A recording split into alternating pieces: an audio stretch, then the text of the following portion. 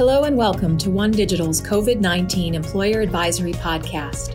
The purpose of this podcast is to provide business leaders with the latest commentary on evolving business and economic news that impacts healthcare, business, and the workplace. In each episode, our One Digital advisors will be addressing evolving coronavirus situations, translating them for employers so they can be proactive for their organizations and develop their business planning strategies. Hello, everyone, and welcome to this Thursday's edition of the COVID-19 Employer Advisory Session. My name is Bill Carew, and I'm the Chief Operating Officer here at One Digital. With me today, we have an illustrious panel. Julie Cape is back with us. She was with us on Tuesday. Julie heads up our small business unit, everything under 50 employees. Annette Bechtold, who's our Senior Vice President of Regulatory Affairs and everything compliance related. These are the happiest days of her life whenever these new bills come down the pike. And then Chris Turin, who also joined us on Tuesday from our West Region Managing Principal, former entrepreneur himself, providing some real life business experience, not just as a benefits leader in the industry, but also as a former small business owner. So we are very pleased to have you join us again. And these times certainly are very busy and in many cases exhausting for many of us as we try to navigate this landscape. So we do really appreciate you taking the time to join us. We've gotten terrific feedback from these sessions, lots of back and forth, lots of questions that you've offered up. And today's session really is about those questions. We've picked 10 major questions that have been very, very common. And then off of that, we've got about 20 or 25 other questions that we'll be able to address along the way. And so as we navigate this, we're hoping we're going to be able to address many of your concerns as we address the most recent legislation with the CARES Act and some of the related opportunities and related challenges that come with navigating this crisis.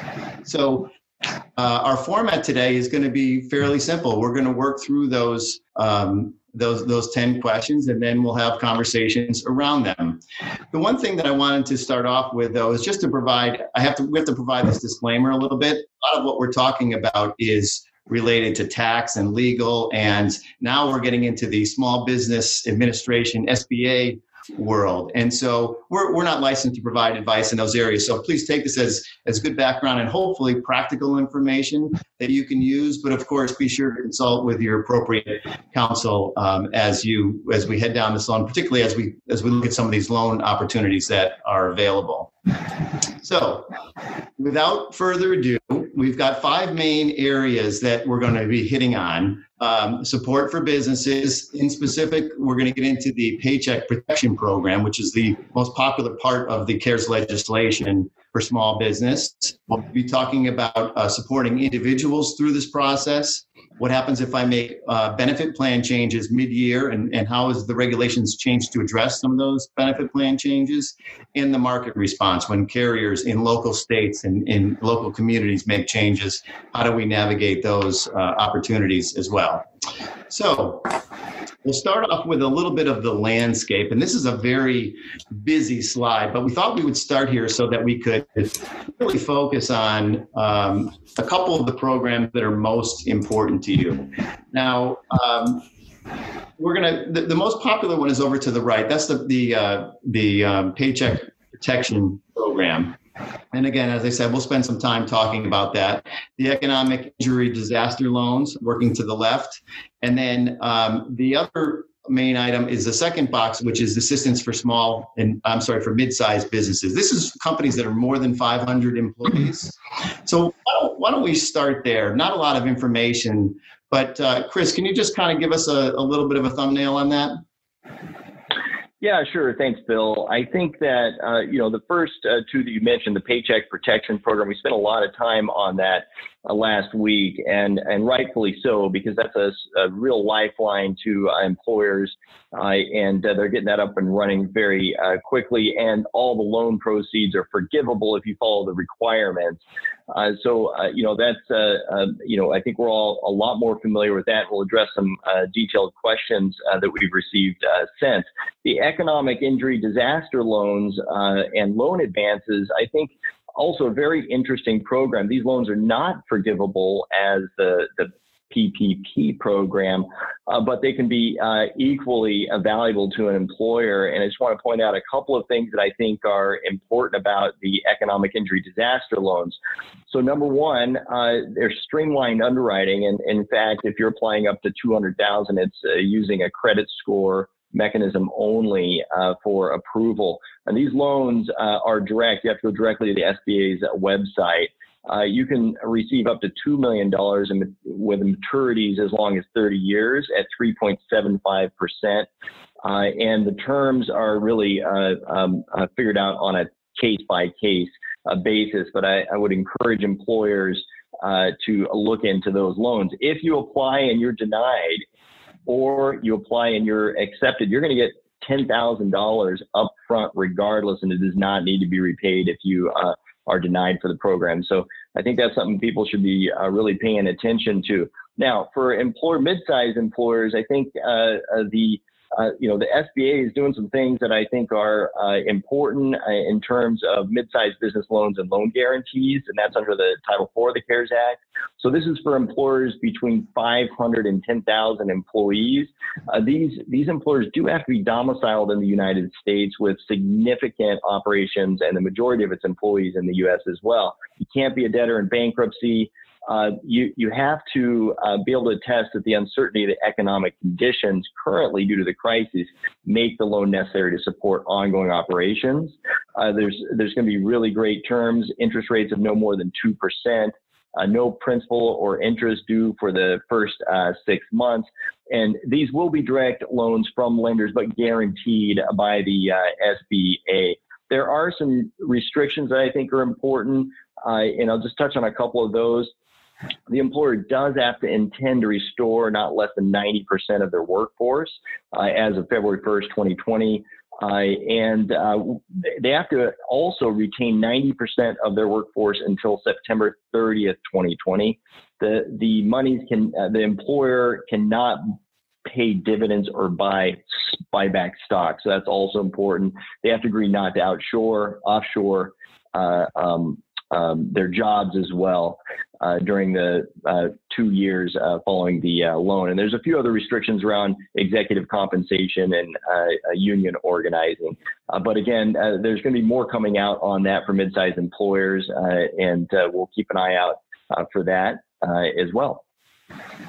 So we'll talk about this mid-size business a little bit more in a second. So I just want to clarify that point. So whenever we talk about the mid-size businesses, the mid-size loan mid-size loan guarantee program, we're talking about larger employers, right? Over 500 employees. Chris was just quoting some of the percentages about restoring 90% of your workforce.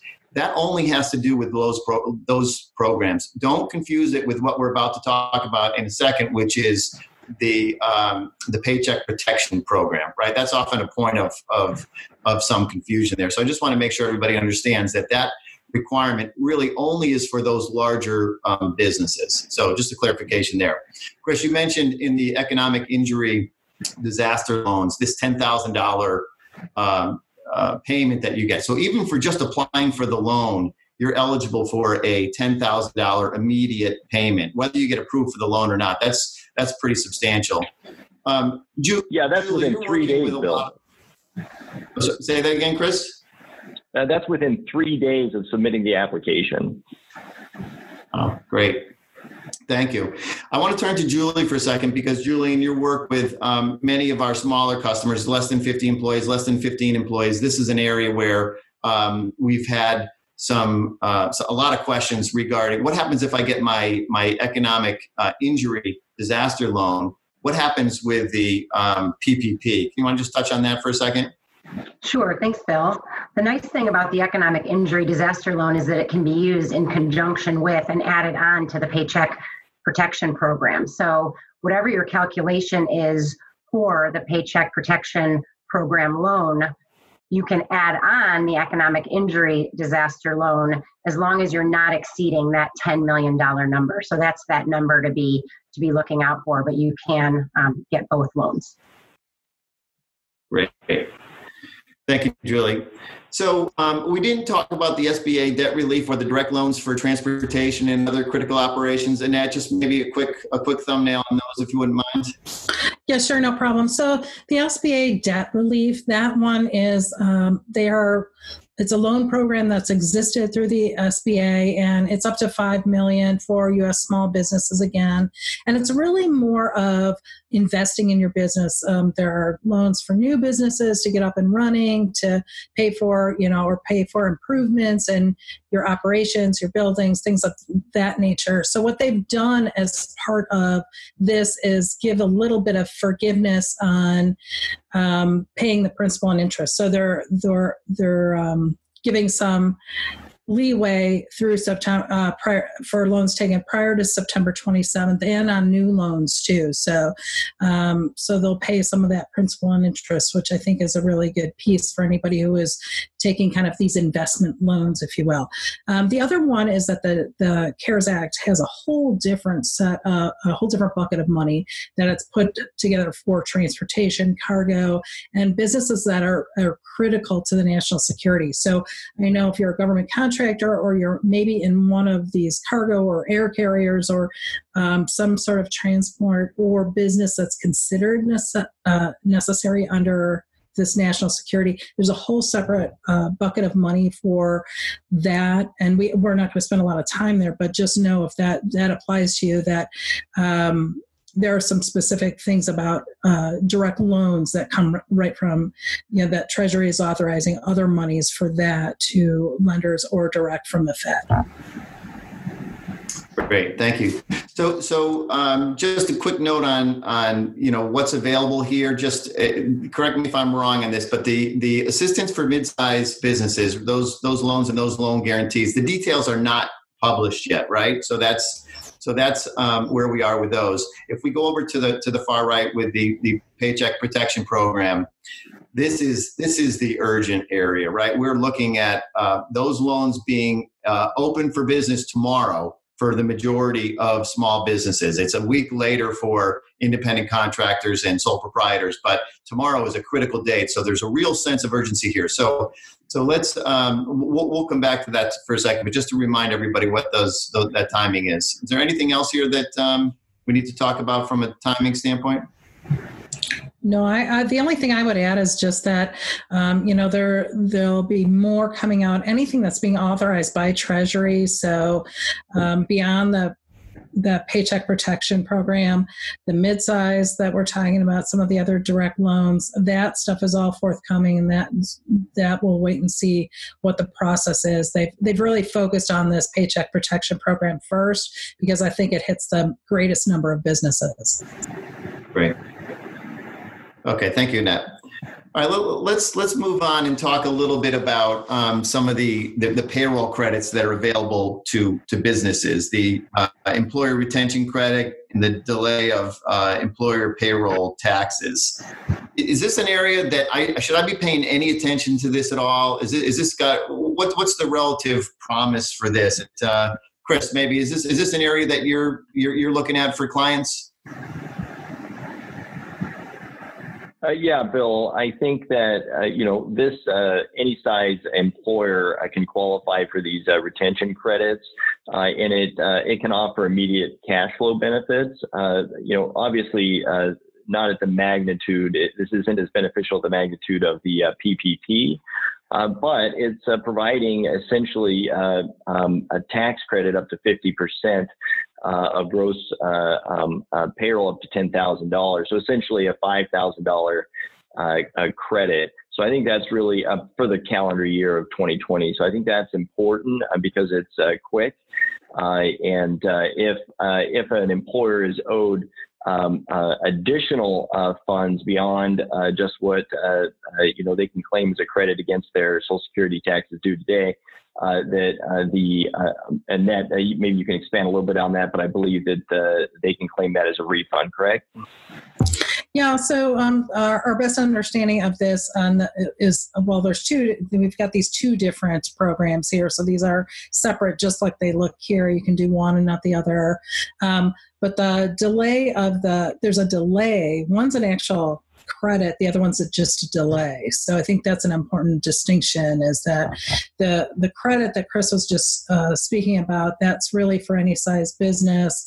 And this is that $5,000. So 50% of the first $10,000 in wages that are paid to employees between March 13th and December 31st of 2020. So it's a big, long period. So that first $10,000, there's this credit that an employer can take advantage of if their operations are, either fully or partially suspended. So these are employers kind of in distress because of COVID-related shutdowns and things of that nature. So that's a credit that they would get and be able to claim. We're assuming, without further guidance on the regulations, that that's going to come as part of the normal filing of your quarterly taxes, and then you would be able to see it that way. The other one is just this delay piece. And so this just allows employers very quickly to delay, stop paying, or remitting to the IRS the deductions on Social Security, so that 6.2% payroll tax. Now, that does have to be paid back later, but you get to split that over the next 2 years. So 50% due by 2021 and the other 50% by 2022, giving just some additional cash that can be used today and then paid back at a later date. And I'd like to point out, Annette, that also you can't really take advantage of the Families First Coronavirus Response Act credit for mandatory sick leave and family leave in addition to this program. So no double dipping there, as well as you can't participate in the PPP and the small business interruption loan and this at the same time, or can you, Annette?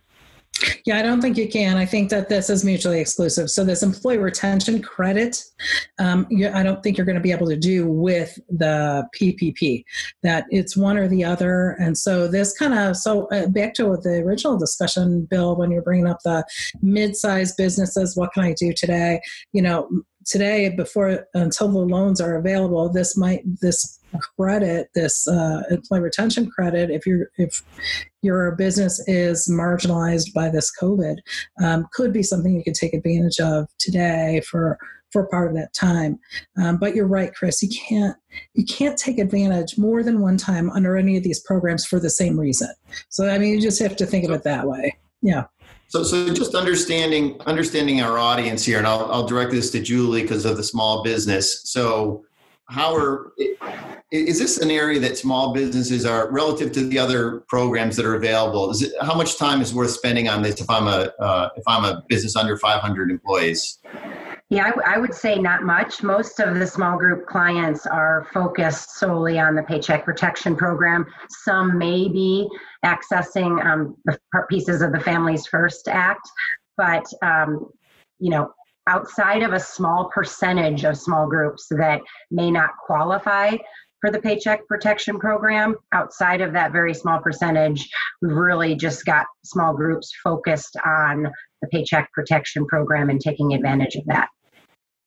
So if I'm a mid-sized employer over 500, I should definitely be looking at this and taking advantage of some of the immediate opportunities here. If I'm a smaller group, let's focus a little bit more on our next discussion point, because this is not as applicable as it would be, because there's no double dipping and things like that, right? So let's shift ahead if we can.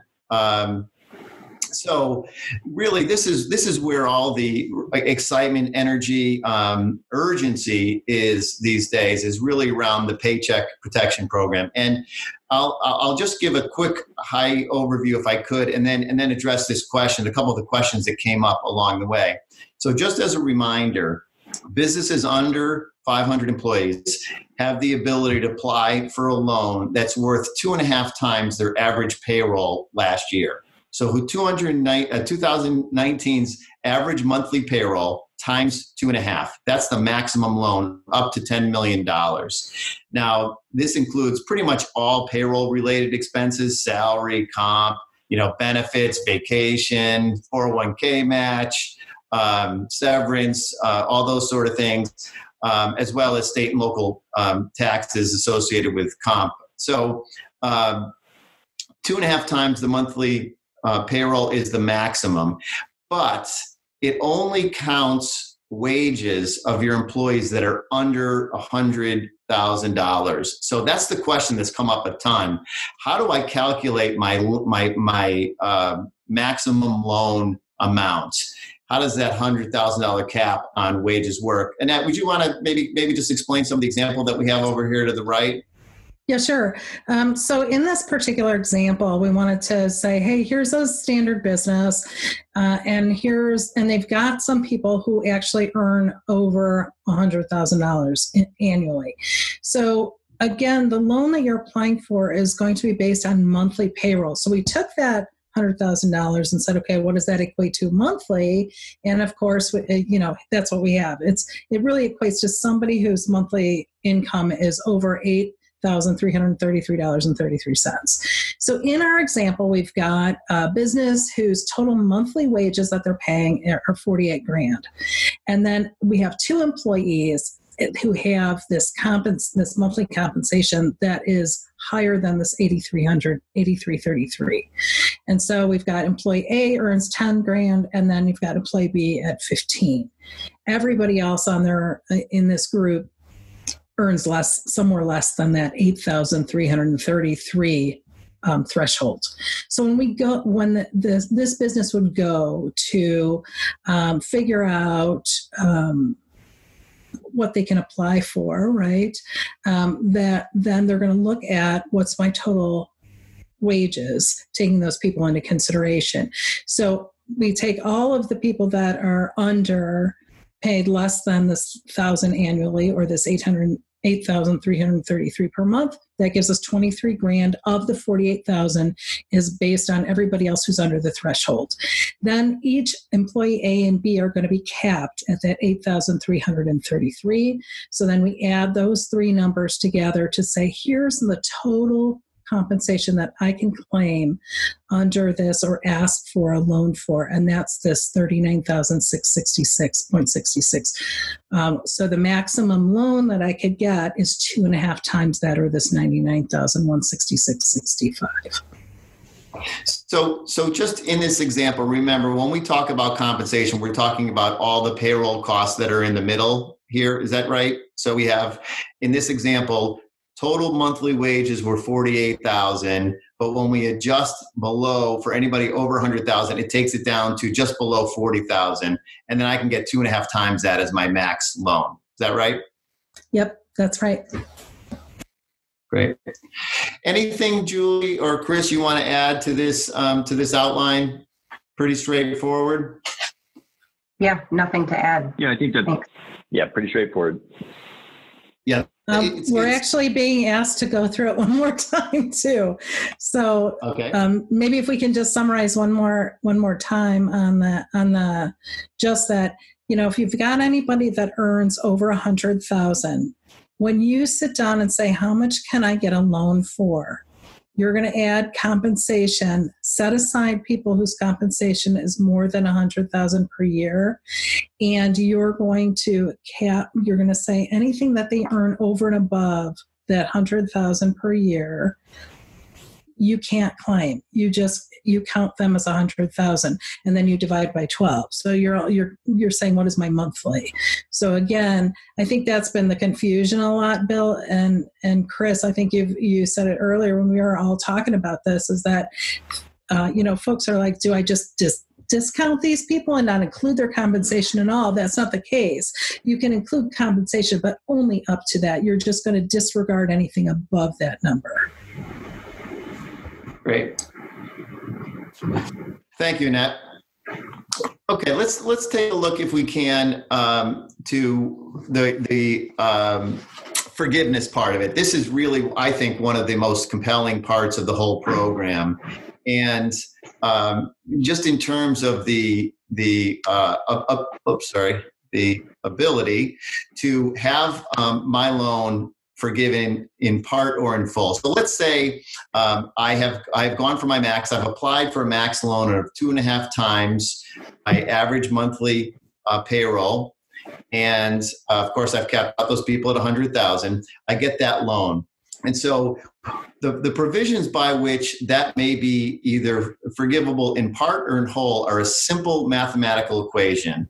There's in the baseline for comparison, we are using the average full-time employees for either the first 2 months of 2020, January and February, that's your baseline, or the average monthly payroll from last February 15th through last June 30th of 2019. Pick whichever one of those is lower. Did you have more people on average in your payroll the first 2 months of this year, or did you have less people in the period from February 15th through June 30th of last year? That is the denominator of the equation. In the numerator of the equation, you're going to take your average weekly payroll for 8 weeks after the loan is originated.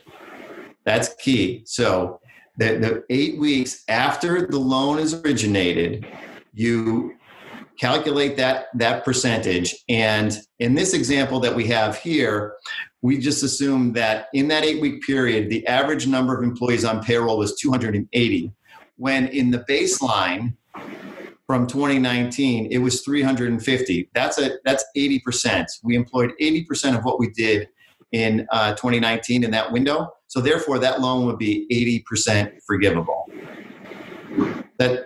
Anybody care to add more to that, or is that fairly straightforward? I think that's the only thing very straightforward, Bill. Yeah, the only thing I would say is just a caveat on the full-time equivalent part is of the calculation when you're talking about that ratio, is that full-time equivalent hasn't been defined yet for us. So this is different. Like when you this 500 counting at the beginning is you count every full-time, or you count every part-timer, you count every head to figure out, am I under this 500 for this program? But when it comes to forgiveness, of course, they didn't make it easy on us and use the same terminology, same methodology. So here it's talking about full-time equivalent employees, which most employers, who are applicable large employers, have in their head full-time equivalent means something specific with regard to the Affordable Care Act, right? That full-time equivalent, you're adding up hours of people, and 30 hours equals a full-timer, et cetera. But you have to take that out of your head because this has nothing to do with the Affordable Care Act. So what does it mean in this situation? 40 hours, according to the FLSA, is full-time. Now do I calculate it differently? Bottom line is we're not sure. Guidance is supposed to come out this week. Hopefully it will address that very specifically about what do they mean in this particular law about full-time equivalent. That's the only thing I wanted to add there. And Matt, I think that's a really important information, but I'd like to underscore that the really critical path here is getting your application in line at an SBA lender. And what we're recommending is that you pursue the program once you understand it, and really, after this presentation and last, Tuesdays, you should understand it enough to know whether you should be applying for it or not. And I say 95% of small employers ought to be. Get in line, because there is going to be a rush for these funds, and that $350 billion will be depleted quickly. You can concurrently analyze the loan forgiveness as we get more guidance, more clarity to determine this. And one more thing, you may, I want to reinforce this, that the 2 periods you can choose from in that denominator that Bill was referencing earlier, the comparative period of February 15th, 2019 through June 30th, 2019, or January 1, 2020 through February 29th, 2020, you choose the period that's more favorable to you to give you the highest ratio. Now you want to look at how much loan proceeds you're going to get from either one of those proceeds, as well as the most favorable forgiveness because of the 8 weeks post loan for the numerator. Chris, that's a really helpful reminder. We're going to get into a couple more really kind of more technical, complicated questions about this forgiveness piece. But when we conclude today, we're just going to remind you that the call to action really is to make sure that you are in line right now tomorrow morning, your banker should have your application for this loan, because $350 billion doesn't last as long as it used to these days. There's going to be a lot of people interested in this program. And job one is to get your application in as soon as possible to make sure that you can get access to this and take advantage of this program. The stuff that we're talking about right now is when we go through the way that you are administering as an employer to really determine, am I eligible for forgiveness? And if so, how much? I think it's generally speaking, it's going to be a question of how much forgiveness, not if. And so how much of that will be rolled into a regular loan versus we'll be able to have forgiven. So, Chris, you want to just help us with a couple of these bullets to the right here to maybe explain a couple of these points in a little more detail? Yeah, sure. I think, and just to tag up what you're saying as well, that, a lot of SBA lenders are only working, most SBA qualified lenders are only working with existing customers. So go to your existing relationships for that.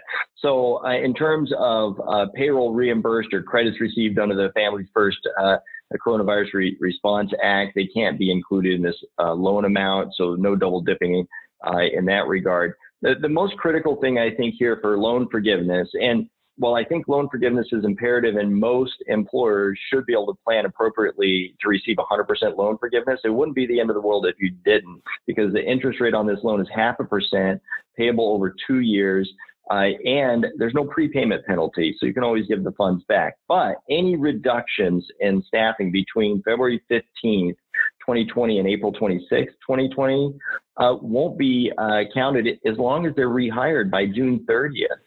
So that's really important to understand. The converse of that is that any layoffs between April 26th and June 30th cannot be restored prior to June 30th for full credit. So that's really important. That should be, we would advise you not to have any furloughs or layoffs between the April 26th and June 30th period. Unless you have to, of course, if there's a business need, a significant business need, but bear in mind, you're getting these funds to avoid furloughs and layoffs. And if you do between April 26th and June 30th, you cannot restore those for the loan forgiveness as well. So delayed insurance premium payments, a lot of insurance carriers, states have encouraged insurance carriers to extend grace periods. So these delayed insurance premium payments are not included unless they're actually paid within that 8-week period. So that's really important. And there's a tension here, of course, in this program, and it is that you have to, you have to spend the money in that 8-week period of time on the qualified expenses. So don't forget that you do need to restore enough employees to work to qualify for forgiveness, so that you have qualified expenses within that 8 weeks post the loan closing package. So it's not just that June 30th date you should be worried about restoring employees to work. You're going to have to restore employees back to work sooner than that in order to be able to spend all of the loan proceeds in that 8-week period post a loan origination. Back to you, Bill. Thanks, Chris.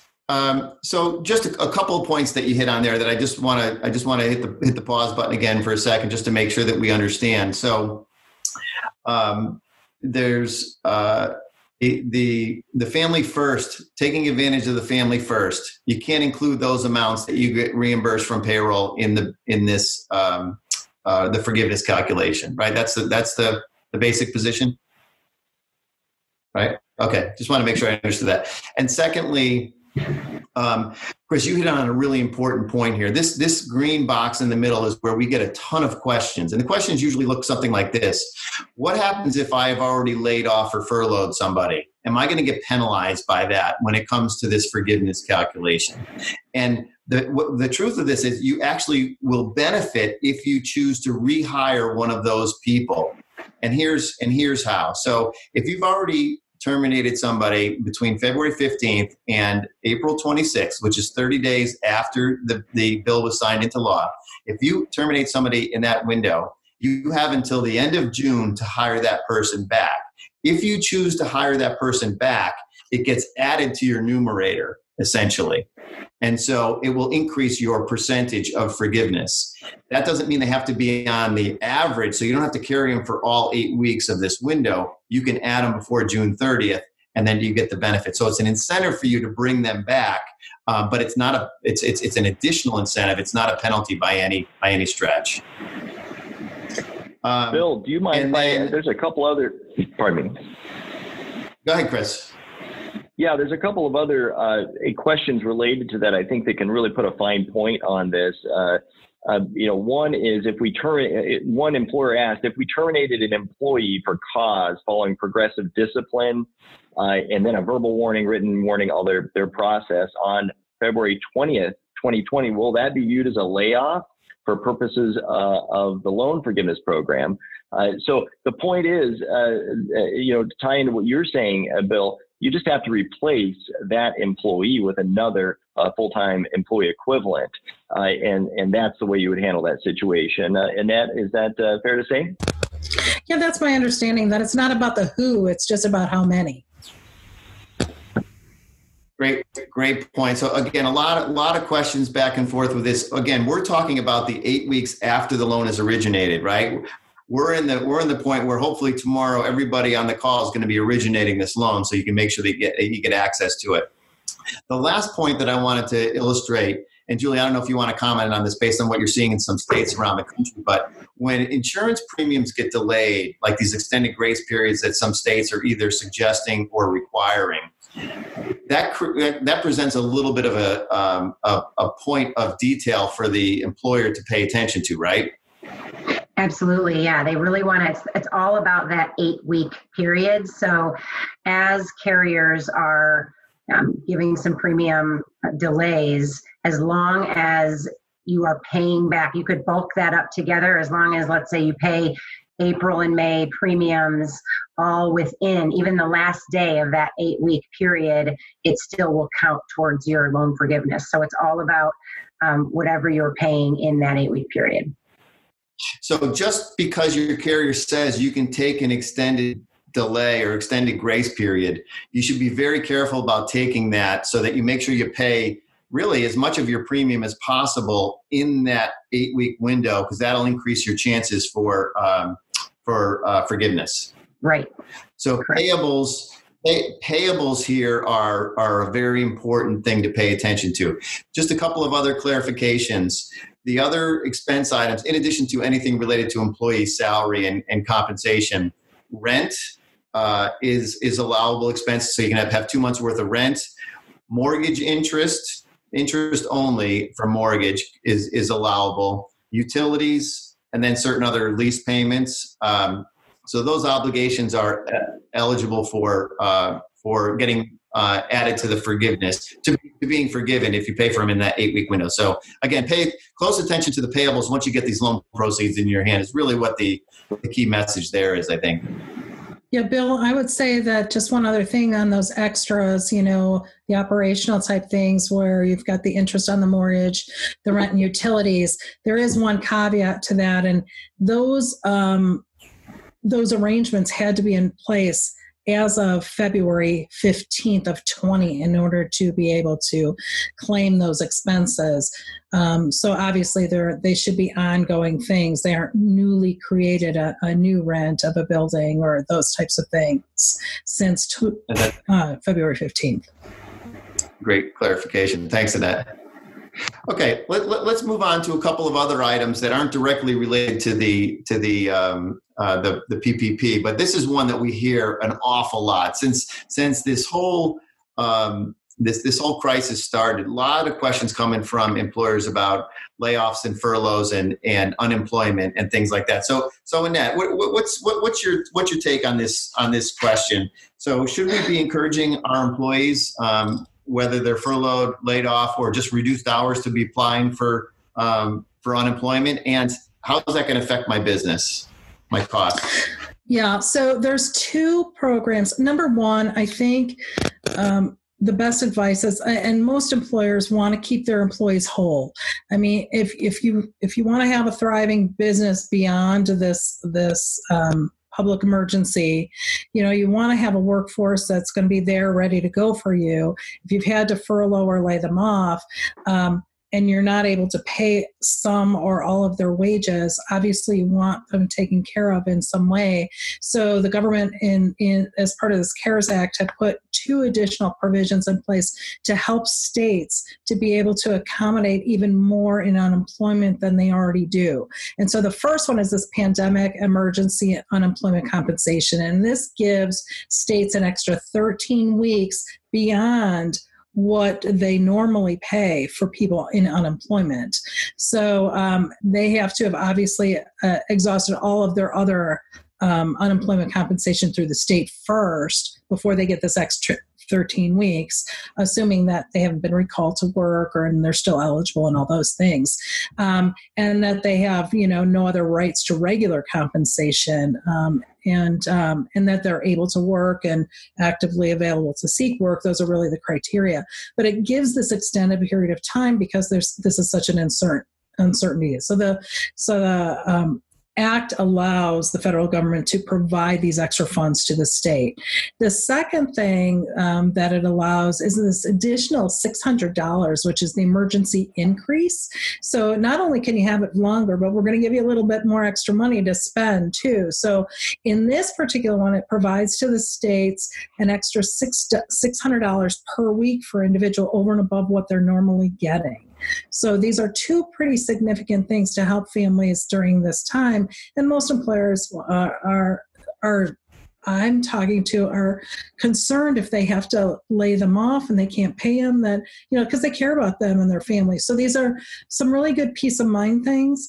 Now, as far as how does this affect your business, we know unemployment taxes that businesses pay are based upon how many people are, what the utilization of unemployment is. So the more people that you utilize, the higher your unemployment taxes. How that pans out and what they're going to do during this time, I've not seen anything yet to say they're going to change any of those rules or calculations. But I would imagine if the monies are being provided by the government, like the extra 13 weeks, the extra 600, I would assume that they would give some dispensation and not make that count. But I can't say for sure until we see the regulations come out surrounding a lot of the provisions of the CARES Act. Again, we just have the framework of what the law was. We don't have any of the real meat and details yet that come through regulation. I think there's some qualitative issues. That should be discussed as well. When an employer is considering furloughing versus terminating employees, we see this as a temporal issue, and most employers, I think, are going to recover and going to need to rely on good relationships with their existing employees and getting back to work as quickly as possible so that they can recover, the economy can recover. Furloughing, I think sends a good message as opposed to laying off. Not a good message, but certainly a better message. And if an employer, wants to maintain that tie with their employees, I think maintaining their health insurance coverage and benefits is also a good way to do that. And the PPP specifically allows, of course, the health insurance premiums to be as a qualified expense and forgivable. So that's that's kind of more the business strategy or the qualitative aspect of this particular issue that I think is important to consider. Are there any downsides? So that would beg the question, are there any downsides to furloughing versus laying off employees? If Julie, Bill, or Annette, you have any comments on that? I would agree with you, Chris. I think in a situation where you had to choose between a furlough and a laying off situation, the furlough is what we're seeing a lot of our small group customers go to for exactly those same reasons that you point out. It keeps them connected with the employees. Remember, this is a health crisis, right? So it's keeping those employees and their families with health insurance and access to the same health insurance that they've been used to and that they understand. And so that's what we're seeing, I would say, more of. But of course, there are always situations where that's just not possible. But I would say if there is a choice between the two, we're tending to see that that furlough is a better and really easier choice. Yeah, I think you're right, Julie. I think we're seeing just that's the preferred choice, because most of them want to keep their workforce close at hand for whatever they need as the business begins operation again, or maybe they need a skeleton staff to do some things, and they're going to need to move that around some. Who knows? So I think it just provides a lot more flexibility to the business, and especially if they think their business is going to come back and they want it to thrive in the future, having to go out and find a whole new workforce is a daunting task and train them, right? If you lay them off, they're not your employees anymore. And they could very well go pick up and work for businesses that are actually thriving in this environment, and then you've lost some workforce. So yeah, I think that's a great point, Julie. I want to take a second, if I can, and just introduce a couple of questions that have come in through the Q&A. And they're somewhat related to this slide and the previous slide. So I just figured now would be a good time to try to tackle them. Temporary employees. Now let's talk about it in terms of the PPP and the forgiveness calculation. Temporary employees, how are they handled? There's no mention of them being considered than anybody else. If you're paying them, if you're paying an individual, regardless of what their status of full-time, part-time, what you call them, temporary, whatever, you still count them. The only caveat there would be if it's coming through a service, if you're paying through a temporary agency.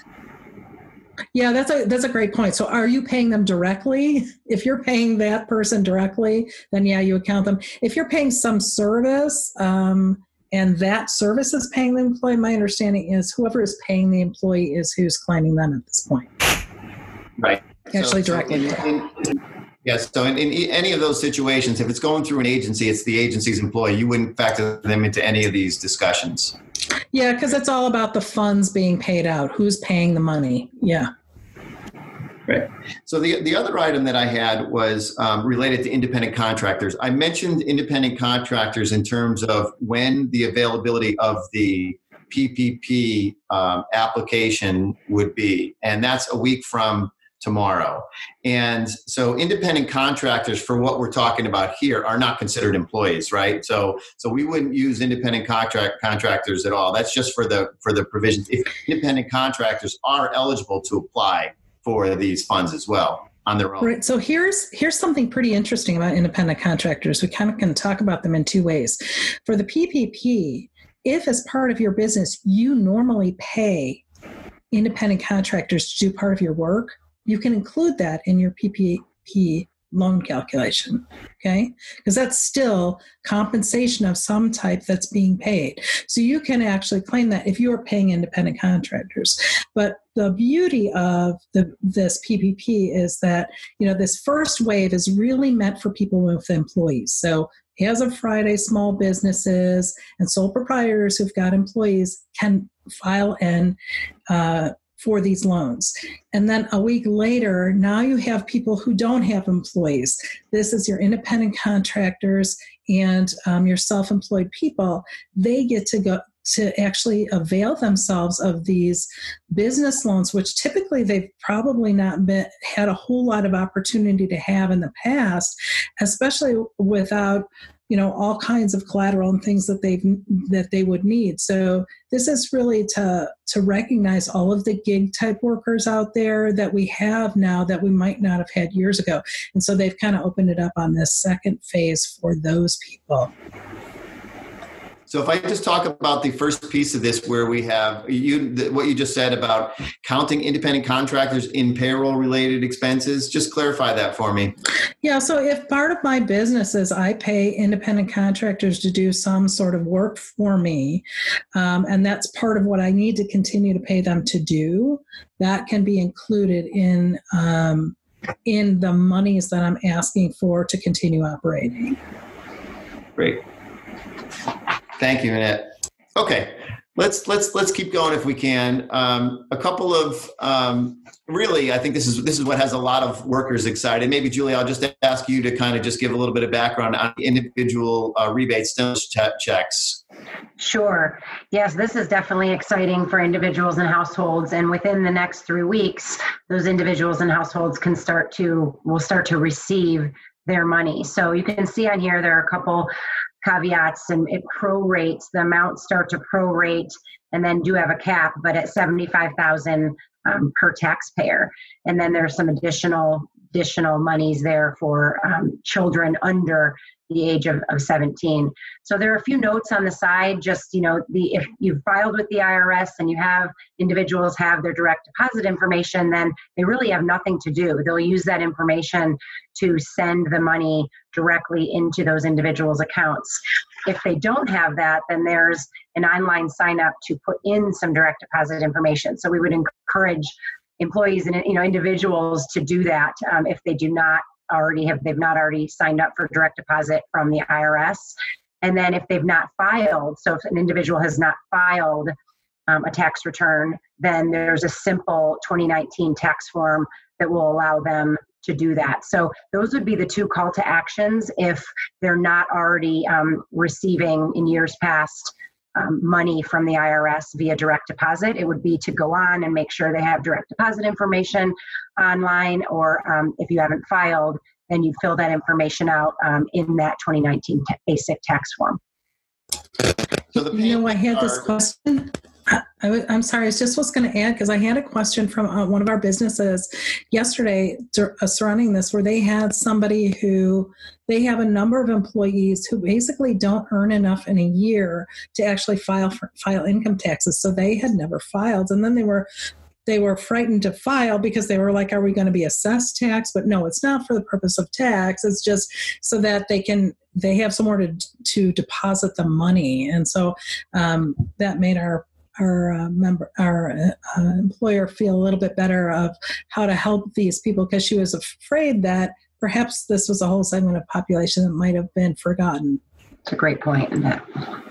So just recapping in terms of what these amounts were, just so everybody understands, it's $1,200 per adult. It's $2,400 if you're filing jointly, plus $500 for each child 17 and under. And those amounts get phased out. By the time you get to $99,000, there's no payment for a single person. So if you're over $99,000, you're not eligible for this payment. Or if on a married, it's over 198. I'm sorry, 198. So they're gone by 190. It phases out entirely by 198. So if you're between $75,000 and $99,000, you're going to get something less than $1,200. If you're over 99, you're not going to get anything. And if you're married, you're going to get between 150 and 198. You'll get something less than $2,400, and then it phases out afterwards. Hopefully that's clear. I didn't say that very succinctly, but hopefully we get the point. And by the way, these slides and this information, as I mentioned earlier, will be available when we follow up with you. It'll be on the website later today, and tomorrow morning will be distributed to all attendees. Okay, a couple things related to this crisis that are changing the way that we administer healthcare, telehealth. Annette, you want to just do a quick run through of these next couple items? Yeah, so there were a couple of changes made by the CARES Act that directly affect your healthcare spending accounts, so the high deductible health plans. Under high deductible health plans, in order to be qualified to have this health savings account and contribute into it, you can't have any other health plan, and you can't have any benefits that are paid before you have satisfied your deductible. So the first thing that they wanted to address was the COVID-19 testing, to make sure that the testing was an approved preventive care treatment that won't disqualify your HSA. So they fixed that with regulation. And then the second thing was any treatments that you receive, that could be paid prior to satisfying your deductible and not cause your HSA to fail. So that's what they've done. They've said any treatment or testing for COVID, you don't have to satisfy your deductible first, and that won't disqualify your HSA. You'll still be able to continue to contribute to your HSA. So they fixed that to help people get the treatment they need and not worry that they had to meet this big deductible first. The second thing that they did was they tackled the telehealth issue. So this has been a long time issue of people who use telehealth services, that is considered a group health plan in and of itself. And so because the legislation under a health savings account says you can't have any other health plan beside your high deductible health plan, it would, if you have telehealth services, it disqualifies, and again, you can't contribute to the HSA. So this they fixed too. So for any telehealth expenses that can be reimbursed before you meet your deductible, all the way for plan years on or before December 31st of 2021. So all for the whole calendar years of the rest of 2020 and 2021, people can get their telehealth if they have an HSA high deductible plan with HSA and not worry about the fact that, it'll be disqualified because they're getting benefits before they satisfy their deductible. Great. Thank you, Annette.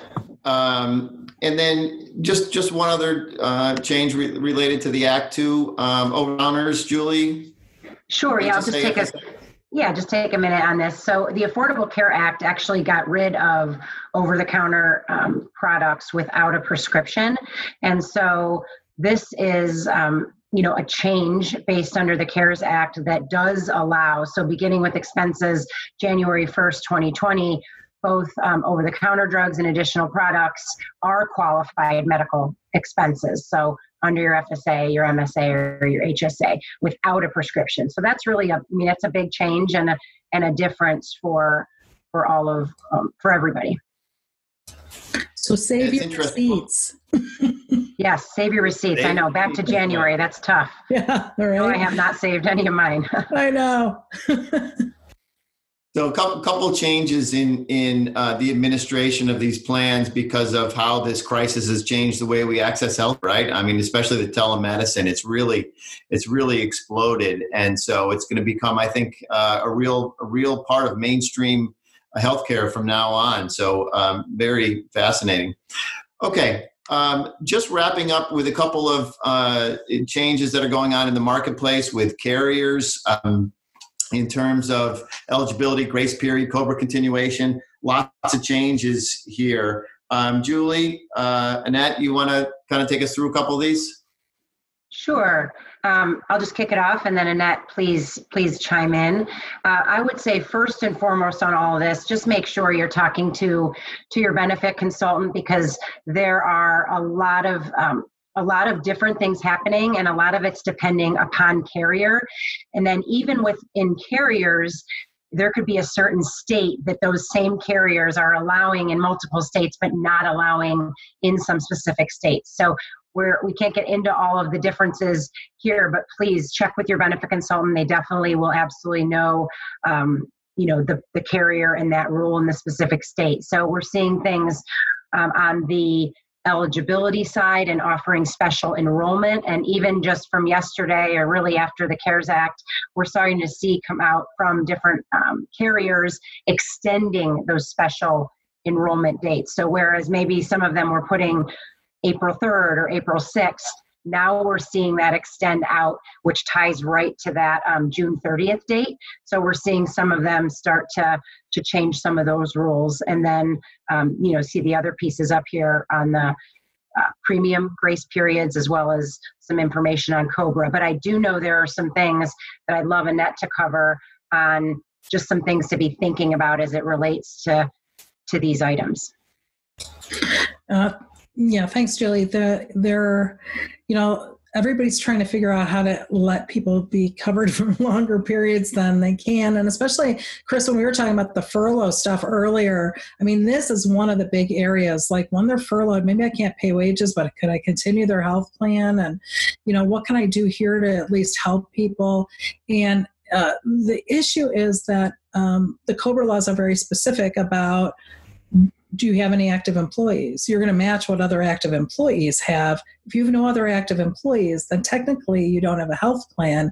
And so this is where the carriers are stepping in and saying, well, maybe we can let you have a health plan. So there's a lot of these accommodations that the laws are not up to date with. So trying to figure out what you can and can't do, what you shouldn't do. I mean, my biggest a piece of advice is everybody has a unique situation, and to really work closely with your benefits consultant, who's the one who can really guide you through a lot of these issues. Not only the market, what do I have? What can my carrier do?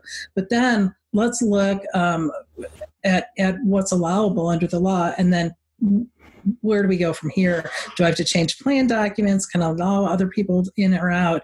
So it's nice that the carriers are making these accommodations. It gives you choices. It doesn't necessarily mean, wow, what they're saying I should take advantage of before I consider all of the facts or figure out how to do it in the right way. Right. There's one more item there that I just didn't mention is the big thing also that's happening is there are many carriers and states allowing change to contributions. We talked about that a little on Tuesday, is how can we maybe get creative with you on that? And just that again goes back to make sure it's allowable by the carrier or in your market. I post Tuesday's call, I was talking to some of our team from the state of Washington, and that happens to be a market where they're not allowing changes to employer contribution. And so back to just what we've all been saying of Bill and Annette is just that definitely it's a unique situation. Talk to your consultant to understand what your carriers and in your markets is allowable. Yeah, I think there's two pieces to every one of these things. Just what you said, Julie, figure out what the carrier is letting you do that's outside the norm. And then figure out if the state is prohibiting or allowing that as well. And then the third thing is, now what does my actual plan document say today? Because you can't violate your plan document. That would create a whole can of worms. How do we need to amend the plan document to accommodate what you want to happen? And so I think that using your consultant to bridge through all those discussions and kind of do the heavy lifting is really going to be important in this time while you're working on your business. Thank you, Nat. So I'm going to try to wrap things up here, but before I do, I'm going to give the panelists an assignment, okay? As we get to wrap, I'm going to allow you to choose one question that's on your list that you would like to work through in 45 seconds or less as we wrap up, just to give one more bonus round of questions. I've got one for myself. Okay, so as we begin to wrap up, I thought I would just summarize with some key takeaways that we want to emphasize here. And the first call, these are really kind of the calls to action. And the first is to really understand which of these programs is going to work right for you and to focus in on them. For most of us, this is the PPP, the Paycheck Protection Program. But know what you're going to do and really focus on that. And tomorrow is the first wave of applications are being accepted. I know some banks are backlogged. They're saying that they're not going to be able to accept them right away. I heard that a couple of the big banks were hiring 2,000 or more people to process what's coming through. So they're expecting a huge wave here, but be persistent with your banks, especially on the PPP. If you're over 500 employees, be on the lookout for the mid-market loan program. Those details will be coming down the pike soon. And I think if you're going for the PPP, just start to think about how you're going to manage your business just a little bit differently to make sure that you can maximize your forgiveness opportunities, because there are some things there that you'll want to make sure that you do appropriately. Payables is one of the biggest one, making sure you pay as many of those allowable expenses as you can within that 8-week window. And finally, as Julie said, just work with your benefit consultant to make sure that you can pursue some of the allowable benefit changes that might help you save money in this period of time when we're really managing things aggressively. One of the slides that I glossed over at the end was just making sure that when we make mid-year plan changes, there are certain compliance requirements that you're going to need to be on top of, and your benefit consultant can help you with those. So without further ado, I'll start on the West Coast and ask Chris if you would start and just pose one of your questions that you'd like to offer up for the group. Sure. I think this question is really interesting because it really goes to business strategy, and you got, maybe rethinking your business during this critical time. The question is, if we have no work for employees to do during this time period, do they go home and we still pay them? Are they required to be at the facility working during these 8 weeks? And there's some more questions in that question, but I'll stick with that. So I think this is really important. Some employers are saying, well, we really can't send our employees back to work, and maybe it's manufacturing or that's a non-essential business. It's something where the employees can't actually all go back and be productive employees. So I would urge employers to just take a step back and think about, okay, what are all the things you would love to do for your employees during the normal course of business, but you never have enough time because they're so busy just getting the job done. Perhaps training, online certifications, other culture building activities that you can reasonably assign, for these employees to self-educate, and maybe creating some kind of accountability component as well. So that's kind of how I'd be thinking about it. I don't think there's, as far as I can tell, and Nat, I'd love to get your opinion on this. As far as I can tell, there's no requirement they have to go back to your physical location to do the specific job they were doing before. We're all working remotely from our homes, and I can guarantee none of us are doing exactly what we were doing before, even though we're still conducting our business.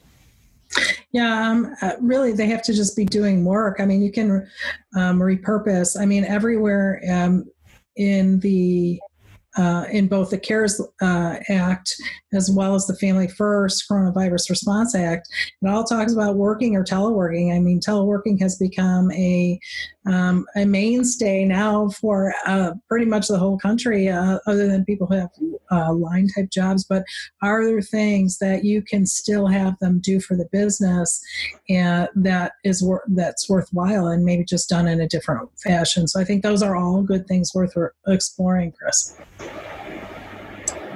How about you, Julie? Your question. I would say the number of questions that I'm seeing focus around if I've furloughed employees and if I reinstate them and if I give them back pay, or if I've dropped their comp by 25% and I restore their pay, will it count towards loan forgiveness? And the answer is yes to all of those things if you do that within the 8-week period post-loan origination. So all of those things, the more you can do within that 8-week period, the better chance for the higher amount of loan forgiveness you have. And like we've mentioned, if you do things post that 8 weeks, but before the June 30th, it helps. But the key pieces are within that 8-week period post-loan origination for all of those things to happen to have the biggest impact on the loan forgiveness. Great. Annette. I think a couple big things having to do, I'm just going to focus a little bit back on the benefits side of things, on making all these plan changes. And one of the questions we hear a lot, especially because all of the schools are closed and people are staying home to take care of kids, and they're, and they have money in their dependent care accounts. The question is, can we change that mid-year? And there needs to be no additional regulation or anything new. The dependent care accounts allow mid-year changes anytime the amount you're changing for the dependent care changes. So if you've got a spouse who now is at home with the kids and you're not paying for, because that the monies that you were setting aside for that care have now changed, you can make a mid-year change to your dependent care account. So people can do that today. And I saw a number, I get that a lot, and I saw a number of those come through on today's too. So hopefully I've answered that for you all. Great. Thank you, Nat. Thank you, Julie. Thank you, Chris. I'll just offer up my last comment. It's not a question, it's just a comment. And it goes to the importance of continuing to run your business as effectively as possible. We spend a lot of time talking about benefits and all these provisions that affect the world of insurance and employees and payroll and things like that. But there's no substitute for running your business as aggressively and as prudently as possible during these really, really challenging times. And I would just say, although we're talking about all these terrific opportunities with some of these loan programs, remember that I think running the business according to your instincts and according to what you think you need to do to be competitive, to survive this period, and then to thrive when we come out of this economic crisis, I would just say make sure we don't lose sight of that. Don't let the tail wag the dog and worry as much about all these programs. Still worry about the genuine health of your business first. So there's my 2 cents. Anyway, let's wrap up if we can. And so first of all, thank you to all of our panelists for their time and effort. Really appreciate it. Most of all, to all of our attendees for the time that you continue to invest in learning as much as you can about these programs and how you can put them to work for your company and for your employees. We really appreciate the fact that you continue to invest your time with us, and we really thank you. And we invite you to come back to our website, where we've redesigned things quite a bit to really focus more energy and focus on the stimulus part of the CARES Act. So please come back, and hopefully you'll find all the information you need there. Thank you again for all your time, and have a terrific day. Thanks, everybody. Thank you for listening to this episode of OneDigital's COVID-19 Employer Advisory Podcast. There's never been a time more than now during which our commitment to standing as one with our customers and providing peace of mind is more important. We are committed to providing the guidance you need to make complex decisions even in the most challenging times. For additional resources, thought leadership, or for the latest employer information related to the COVID-19 pandemic, please visit onedigital.com/coronavirus. Thank you.